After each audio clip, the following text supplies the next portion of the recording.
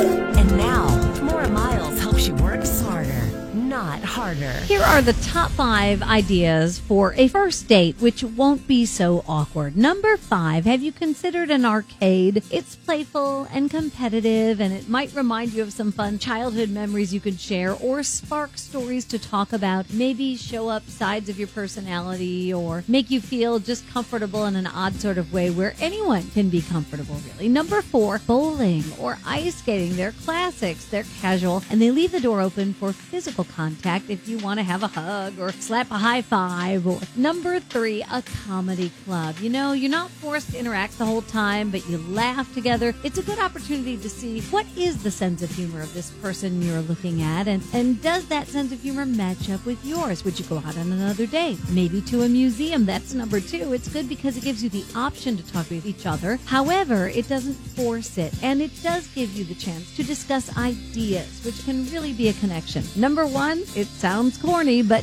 karaoke. You don't even need to sing, just go and watch. Could be a really good night, laughing together. If you're feeling it, sure, you might sing. Maybe you'll even sing a duet. I'm Maura Miles with this simple way to work smarter, not harder on your dating life. You can find it at star967.net.